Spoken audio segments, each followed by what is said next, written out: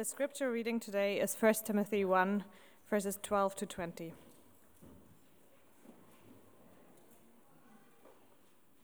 I thank him who has given me strength, Christ Jesus our Lord, because he judged me faithful, appointing me to his service. Though formerly I was a blasphemer, persecutor, and insolent opponent, but I received mercy, because I had acted ignorantly in unbelief, and the grace of our Lord overflowed for me with the faith and love that are in Christ Jesus. The saying is trustworthy and deserving of full acceptance, that Christ Jesus came into the world to save sinners, of whom I am the foremost. But I received mercy for this reason, that in me, as the foremost, Jesus Christ might display his perfect patience as an example to those who were to believe in him for eternal life.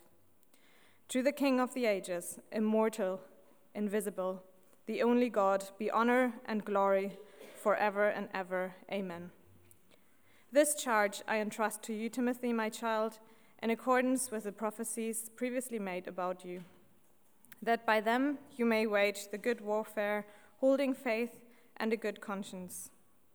By rejecting this, some have made shipwreck of their faith, among whom are Hymenaeus and Alexander, whom I have handed over to Satan, that they may learn not to blaspheme. This is the word of the Lord.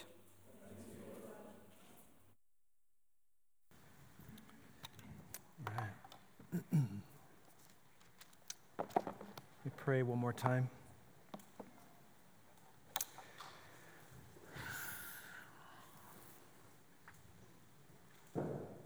And Father, we thank you for loving us.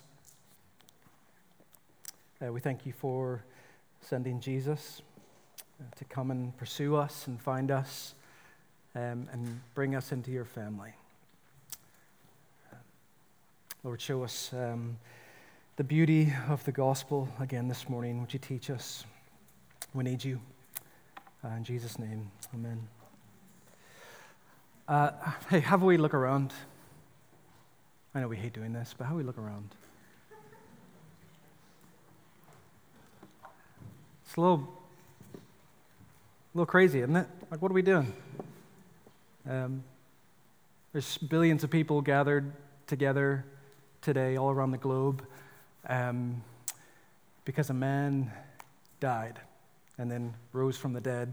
And here we are, 2,000 years later, still doing this. It's a bit crazy, isn't it? We're in this series in 1 Timothy that helps us, gives us some instructions on how to do this. Because it's a little crazy, and we need help, and we need instruction. We're ankle deep into 1 Timothy. Remember, this is a letter written by the Apostle Paul. He's an ambassador. He's a representative of Jesus. He's been sent by him to speak on his behalf and to give instructions on his behalf. He's writing to his protege Timothy and the rest of the church in Ephesus. He's giving them instructions on how they ought to behave as the household of God. He's giving them instructions on how to conduct themselves as the church of the living God, which is incredible. It's important to note that receiving instructions on how to behave in a household aren't always accepted easily, right? Most of us in the room have experience of being part of a family. And so you'll know from firsthand experience that children don't always love instructions, right? Children tend to push back on instructions, but a loving parent's job is to give instructions and to discipline and to lovingly shape their children. And so Paul's instructions here, it's not just to get everyone to get along, right? It's actually to lovingly correct and inform and instruct them, and not everyone loves that. In fact, at the very end of the chapter, as Liddy just read, Paul gives a couple guys over to Satan so that they can learn not to blaspheme, right? Jeepers. We'll get to that. But his instructions disrupt at times, right? His instructions rock the boat a little bit because we tend to say we want to do it this way, but then God's word, which Paul will later say is breathed out by God to give us instructions and to correct us and to show us how to be righteous, it often comes along and says, do it this way. And this is what's good for you, so trust me. That takes humility, doesn't it? It takes letting go of our preferences and submitting to His way and praying often and every day, Lord, your will be done, not mine.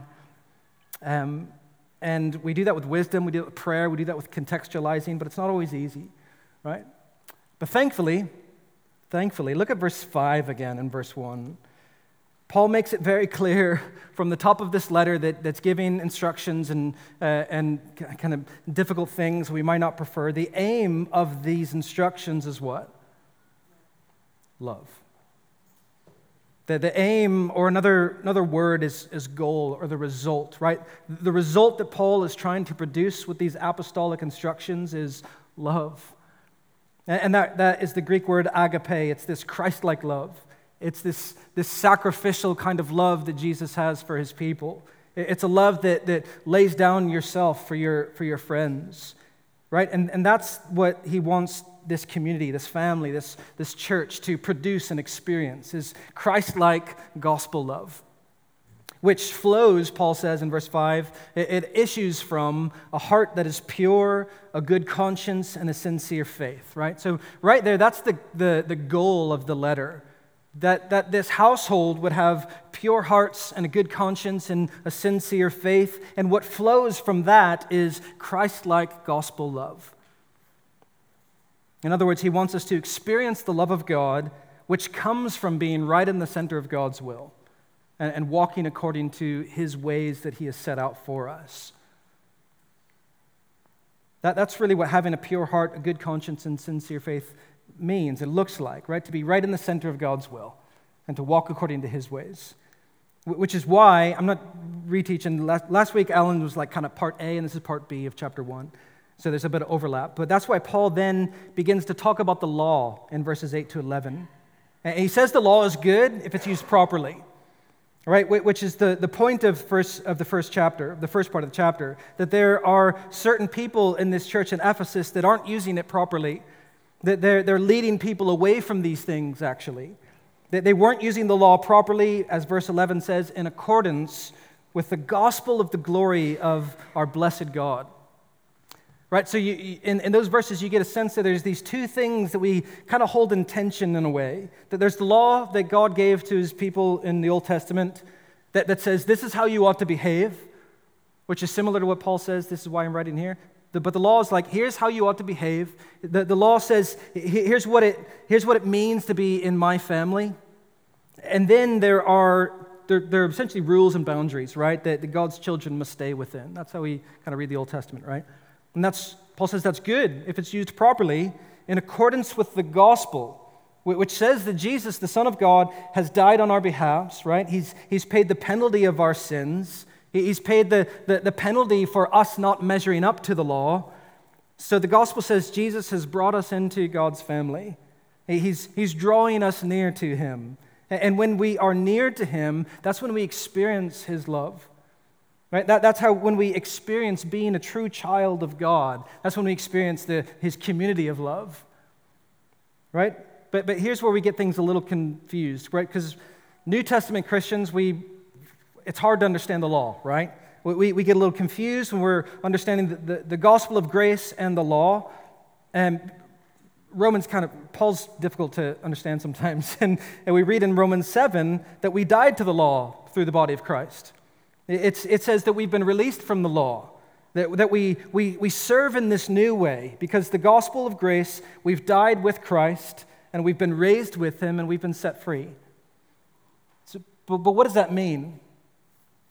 Are we now free to do whatever we want? That there are no more rules anymore. There's no more boundaries. Of course that's not what that means.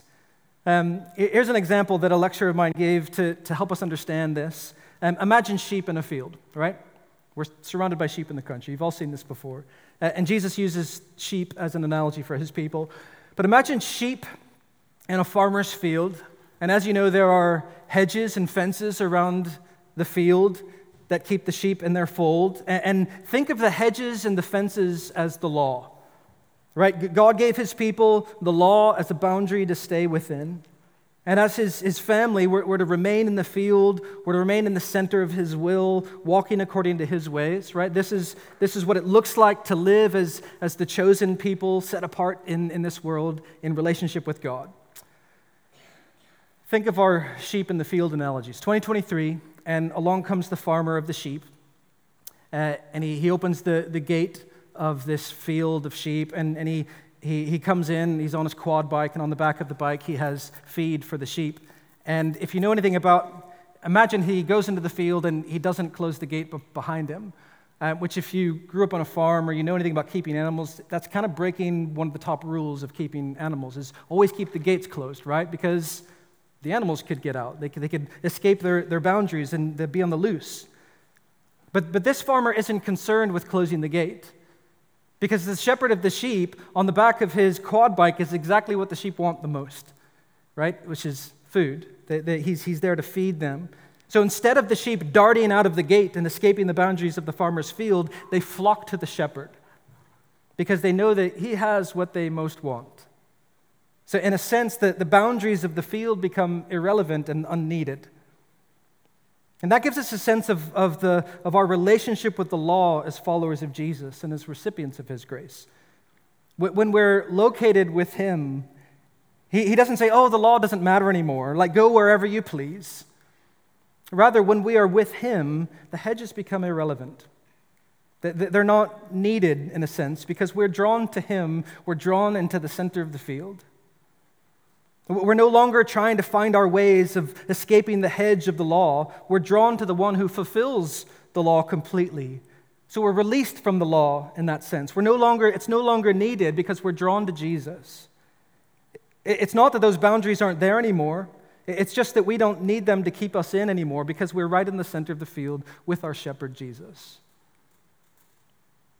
It's not that obedience doesn't matter anymore, because Jesus talks a lot about obedience, doesn't he? When you're abiding with him, when you're loving him, he says that looks like obeying. But when we're drawn to him and we love him and we're obeying him, we're right in the center of what it means to be called God's people. And it's right there when we're abiding with him and we're feeding on him. That's when we have a pure heart and a good conscience and a sincere faith. That's where those things are produced, right? When we abide and stay with him. And it's right there that this community of agape love is experienced. So with this letter, Paul is trying to draw us to Christ our shepherd, where we walk according to his ways and we experience his love alongside one another. What happens when we stop feeding on Jesus, though, right? And when we stray away from him, well, we wander away from him. We stop believing that he is who we most want and need. That's when we go back to trying to escape out of the hedges again. And we push outside of God's ways. And did you notice that last week when Alan looked at that list of sinners, which isn't meant to be comprehensive, but did you notice that it really resembles the Ten Commandments? Did you notice that? Profaning God, not honoring your father and mother, not living sexually pure lives within the confines of marriage that God has set out, not loving others, murdering, not controlling your tongue. And then he says, whatever else is contrary to the truth, he says that in order to make it all encompassing. These things we do still take seriously. But when you're drawn to the shepherd in the middle of the field, it's not that you're free to do whatever you want now. Go wherever you please. It's just that those boundaries are no longer a burden, because we're right in the center of his will, with the shepherd, walking according to his ways, not pressing through the boundaries of the law anymore. Does that make sense? But look at verse 11. This is in accordance with the gospel of the glory of our blessed God. What does that mean?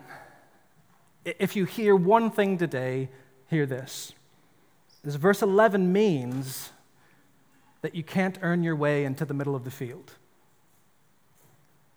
Right? Sheep don't get there because of their best behavior, because they've ticked every box of the law. No, the shepherd doesn't gather together those who have put their lives together to join him for the special meeting in the middle of the field. Actually, the Bible tells us the opposite, right? That he gathers together sinners, those who don't deserve to be there, those who can't help but to push their way out of the hedges.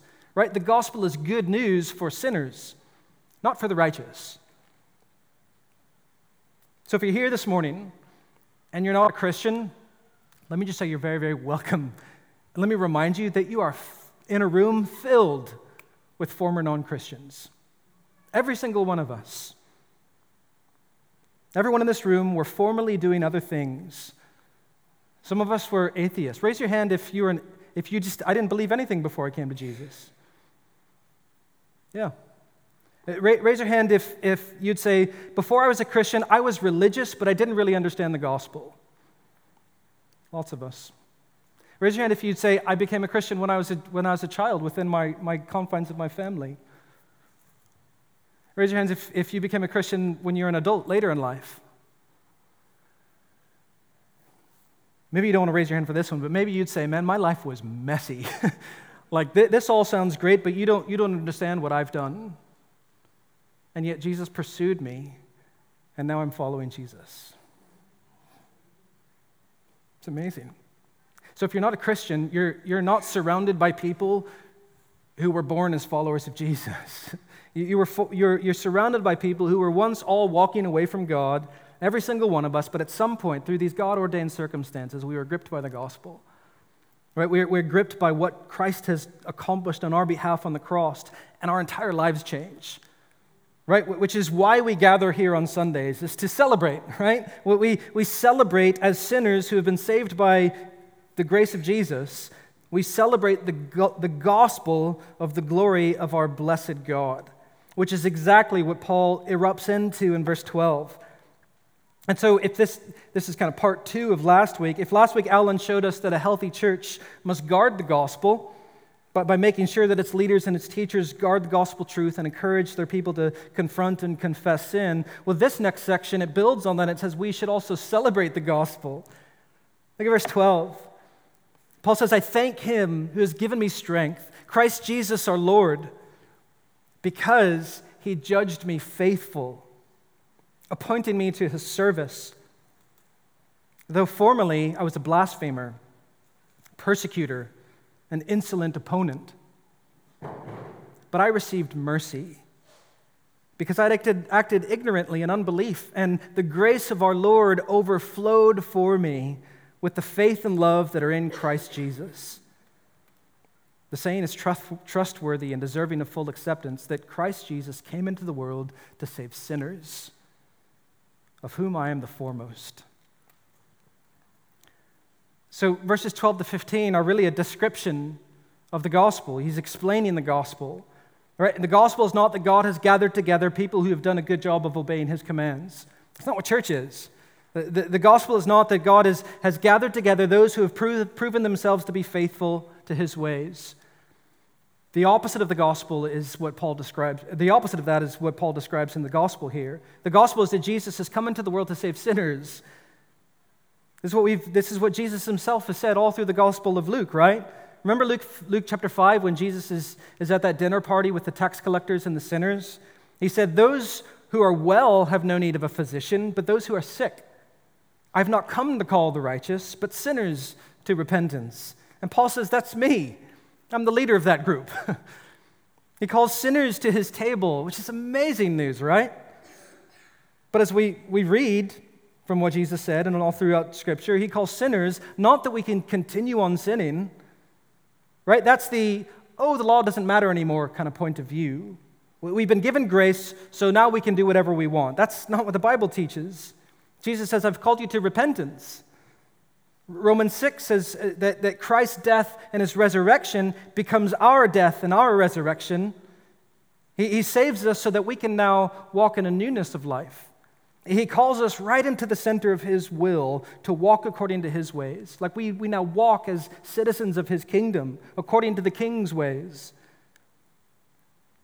One of my favorite epistles is 1 John.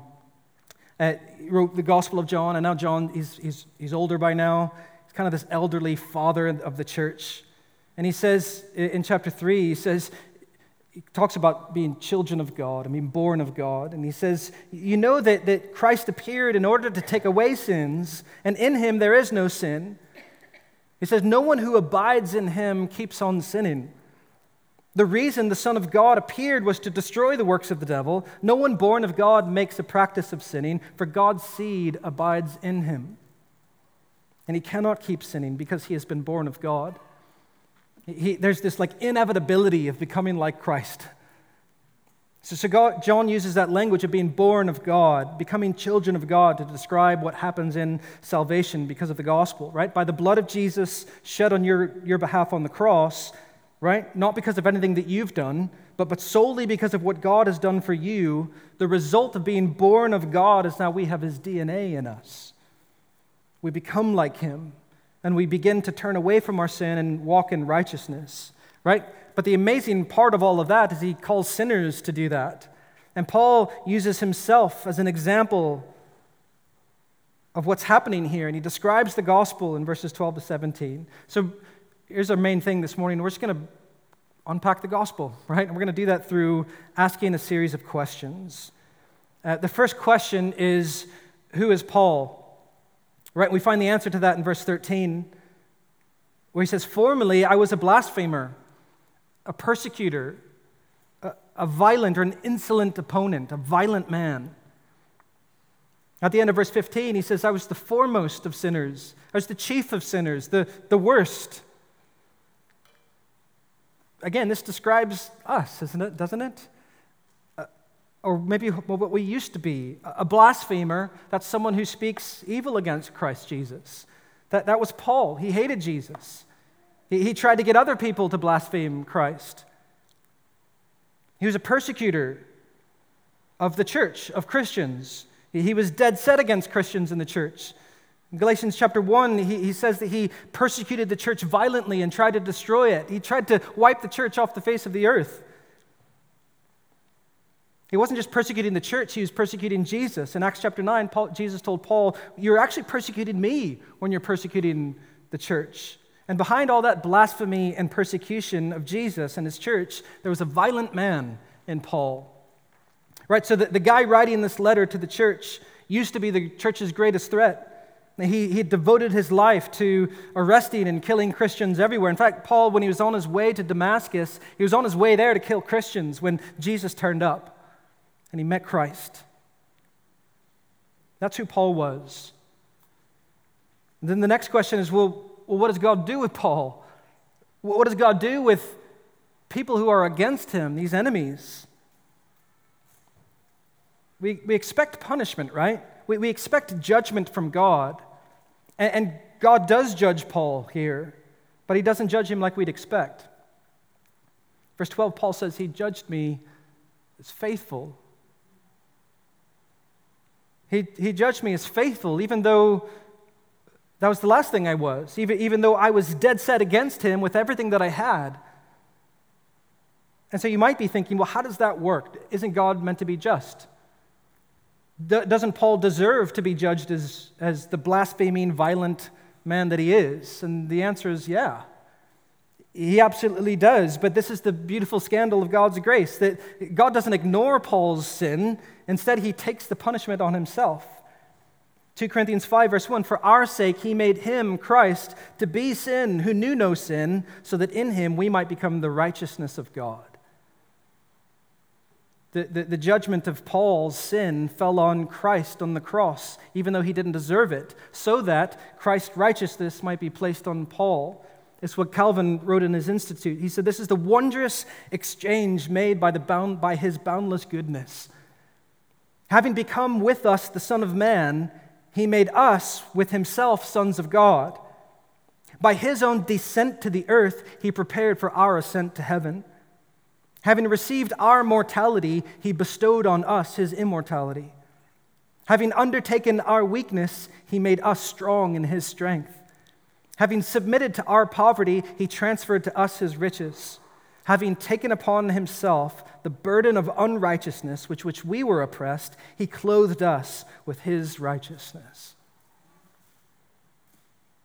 Because of Christ paying for Paul's unrighteousness on the cross, God now judges Paul as faithful. And Paul says in verse 12, "He appointed me to his service." He gave him a job. Like, how upside down is God's kingdom? We give jobs to people who meet our standards, right?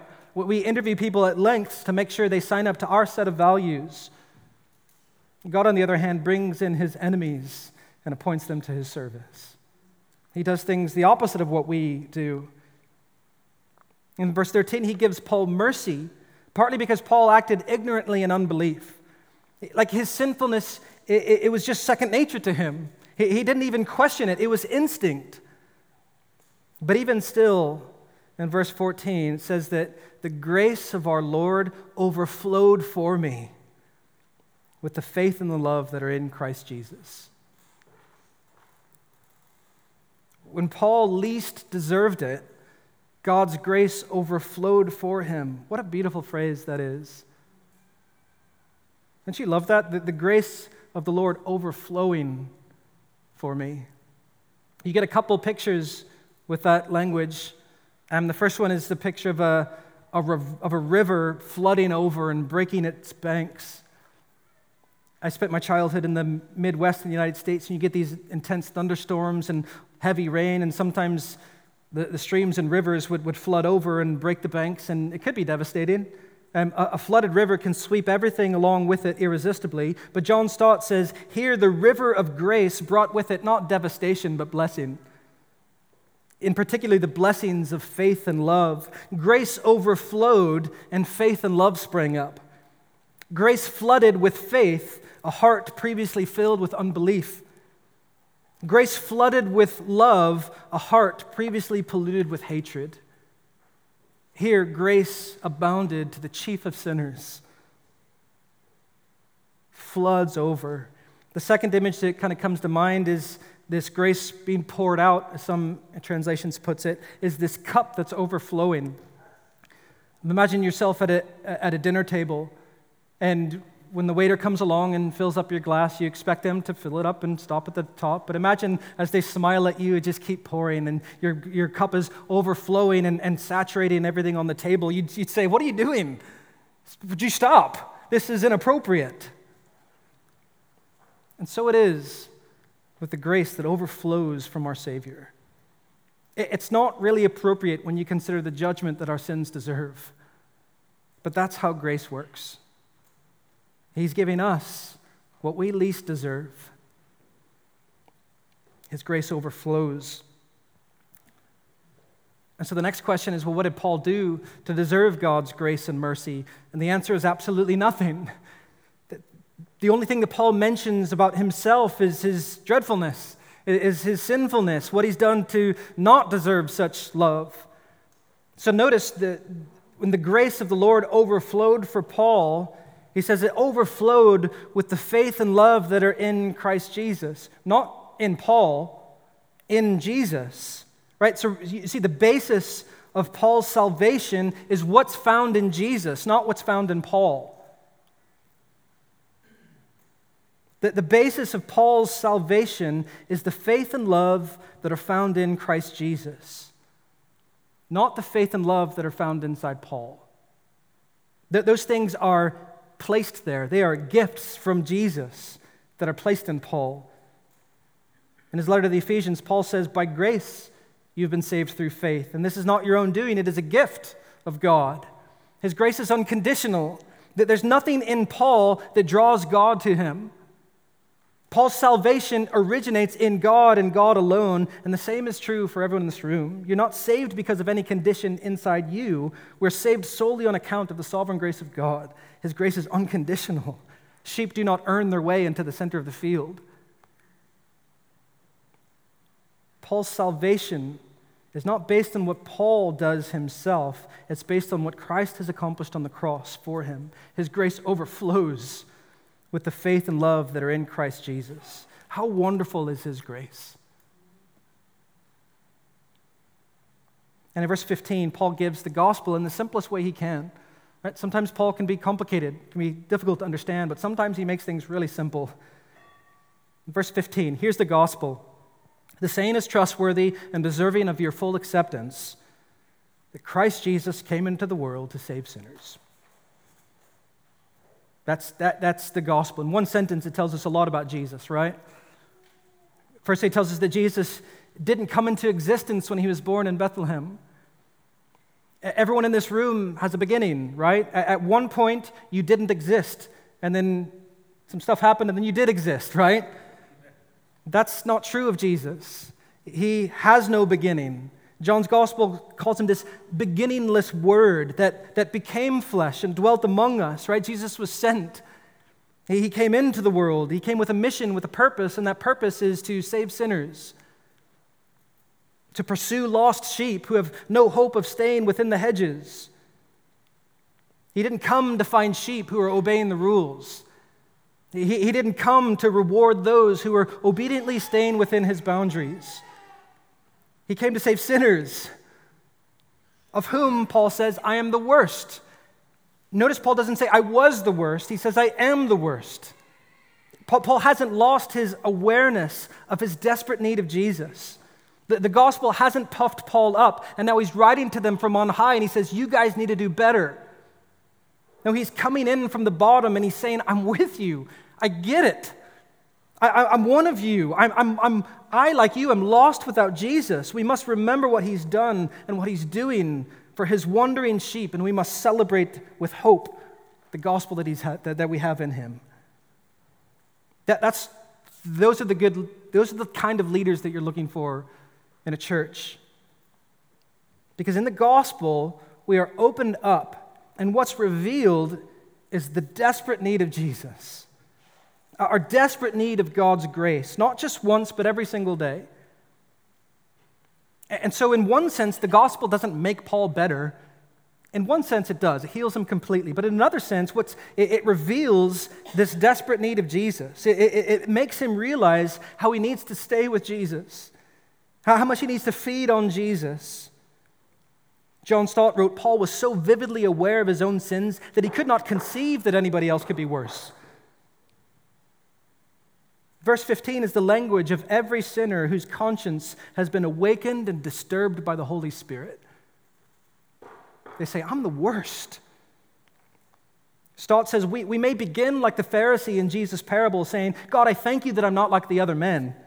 But we end like the tax collector who beat his breast and said, have mercy on me, the sinner. You see, maturing in the faith, it doesn't mean you grow out of your need for God's grace in your life. The opposite happens. You have this growing awareness of your need for repentance, a growing awareness of your sin and your ever need of a Savior. And so we celebrate what Christ has done and is doing for us. And so in verse 16, Paul moves from this description of the gospel, and he also gives this deeper purpose of the gospel. And he says that I'm a prototype. Okay, you can look to me and see what God has done and see how this demonstrates God's patience. Tells you about this Savior. In verse 16, it says, But I received mercy for this reason, that in me, as the foremost of sinners, Christ Jesus might display his perfect patience as an example to those who are to believe in him for eternal life. This is great news, right, for anyone who's ever thought, God would never save me.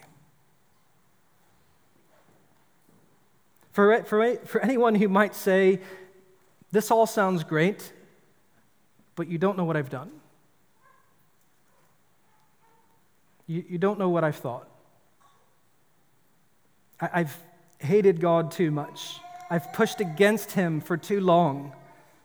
I've turned away from him for too long. Surely there's no way back. I'm too deep.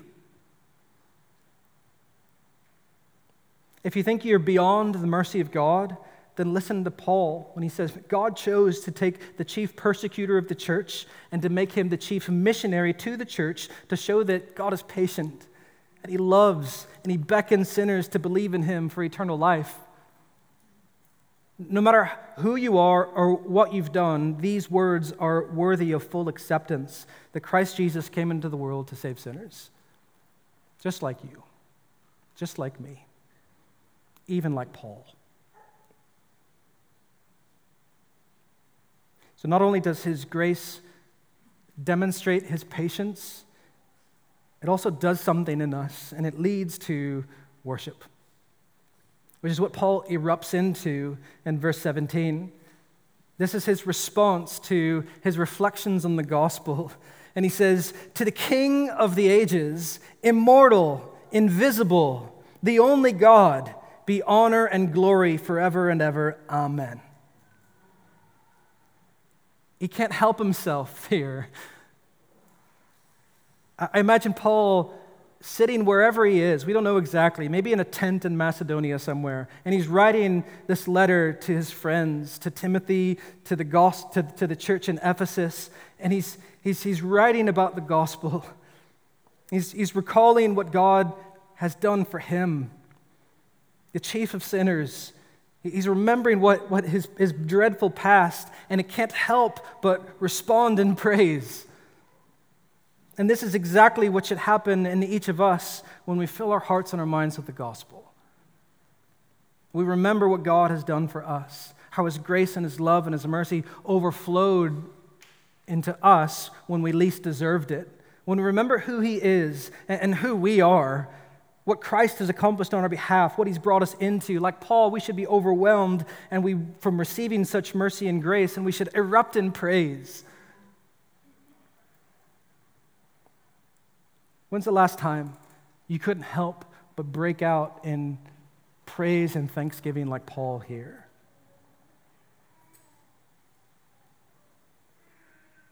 Let me ask it another way. When's the last time you just sat and reflected or wrote or sang about the truths of the gospel? When's the last time you sat and you reflected on the depths of your past, the depths of your depravity, and the heights of his grace? This merciful Savior deserves our praise. Paul says he's the King of ages. He's immortal. He never grows tired. He never grows weary. He never changes. Death and decay will never touch him. He's royal and eternal. His glory is invisible and incomparable. He's beyond the limits of what we can ever imagine, and no one ever compares to him. He's the only God, and he will receive honor and glory forever and ever. Amen.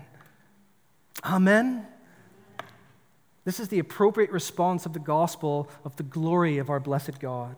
We should erupt in worship and thanksgiving. Verse 12, I thank him for what he's done for me. I thank him for strengthening me. I thank him for choosing me, for loving me, for pouring out his grace and his mercy on me, a sinner that did not deserve any of these things. What bold worship should flow from the gospel? Through the blood of Jesus, we've been brought into God's family. We've been adopted in. We were once his enemies, now God's chosen people. Amazing news, but we're still living as exiles in this world. It's important to know that. The world continues to be hostile to Christ and his church. Opposition and challenges will come. But God is the King of ages. He will lead, guide, protect, purify, sanctify, and preserve his church. And so we should celebrate the gospel. And lastly, as we end here, a couple minutes left, we see from the last few verses of chapter 1, not only does our church need leaders who guard the gospel, and not only should we celebrate the gospel, we must also fight for the gospel. It's something to celebrate and rejoice in, but it's something to take really seriously. So read verses 18 to 20, and we'll be done. Paul writes, "This charge I entrust to you, Timothy, my child, in accordance with the prophecies previously made about you, that by them you may wage the good warfare, holding faith and a good conscience. By rejecting this, some have made a shipwreck of the faith, among whom are Hymenaeus and Alexander, whom I've handed over to Satan, that they may learn not to blaspheme." Right, so in light of who God is, in light of his gracious purposes, Paul then gives Timothy this one more exhortation to wrap up the chapter. Fight for the gospel, Timothy. He must engage in battle. He must engage in the good warfare for the sake of the truth. And Paul gives us this example of a couple of leaders. Most scholars believe that these were former elders in Ephesus who have made a shipwreck of the faith by teaching the opposite of the gospel and teaching a false doctrine. And they steered the church into the rocks. Verse 20 is almost certainly referring to church discipline, excommunication from the church. You can read about that in 1 Corinthians 5, Matthew 18. These two men who were cast out of the church to show that they were against the gospel and teaching opposite and separated from Christ, with the hope and the prayer that they would realize their error and return to Christ. So even in that, Paul's aim is this love. Paul says, listen, there are going to be times when you in the church will have to take severe measures to fight for the gospel. And you must take them, because nothing is more important. It's striking, isn't it? After this glorious description of the grace of God, you then have the seriousness of making sure your leaders are teaching it. Because you see, grace, it doesn't end accountability. God graciously brings us from being enemies who wanted nothing to do with him. He brings us to being members of his household, co-heirs with Christ, sons and daughters of God. But then what should happen is we respond to God's grace and we walk like his children. And our leaders must teach that grace. Our lives now should be the living proof that the truth of the gospel has taken root in our hearts. We should turn away from our sinful flesh, and we should walk in righteousness as we abide with Jesus. Grace does not end accountability. And so in the church, it's important that we contend for the gospel. We must fight for it in our lives as individuals. We must fight for it in the church. Paul says, whatever you do, hold on to the gospel. It's the only thing that unites the church. Nothing else unites the church except for the gospel. It's the only thing that sustains God's people during difficult days. It's worth guarding. It's worth defending. It's worth fighting for, because it's worth celebrating forever. Hopefully that makes a little bit sense of this is crazy. What are we doing? It's the gospel. We're responding to the gospel, responding to what Christ has done on our behalf. Now we walk as his imperfect sheep, feeding on the shepherd. It's messy. It's not perfect, but he is. And so we contend for the gospel. We fight for it and we celebrate it. Just stand with me. We'll pray.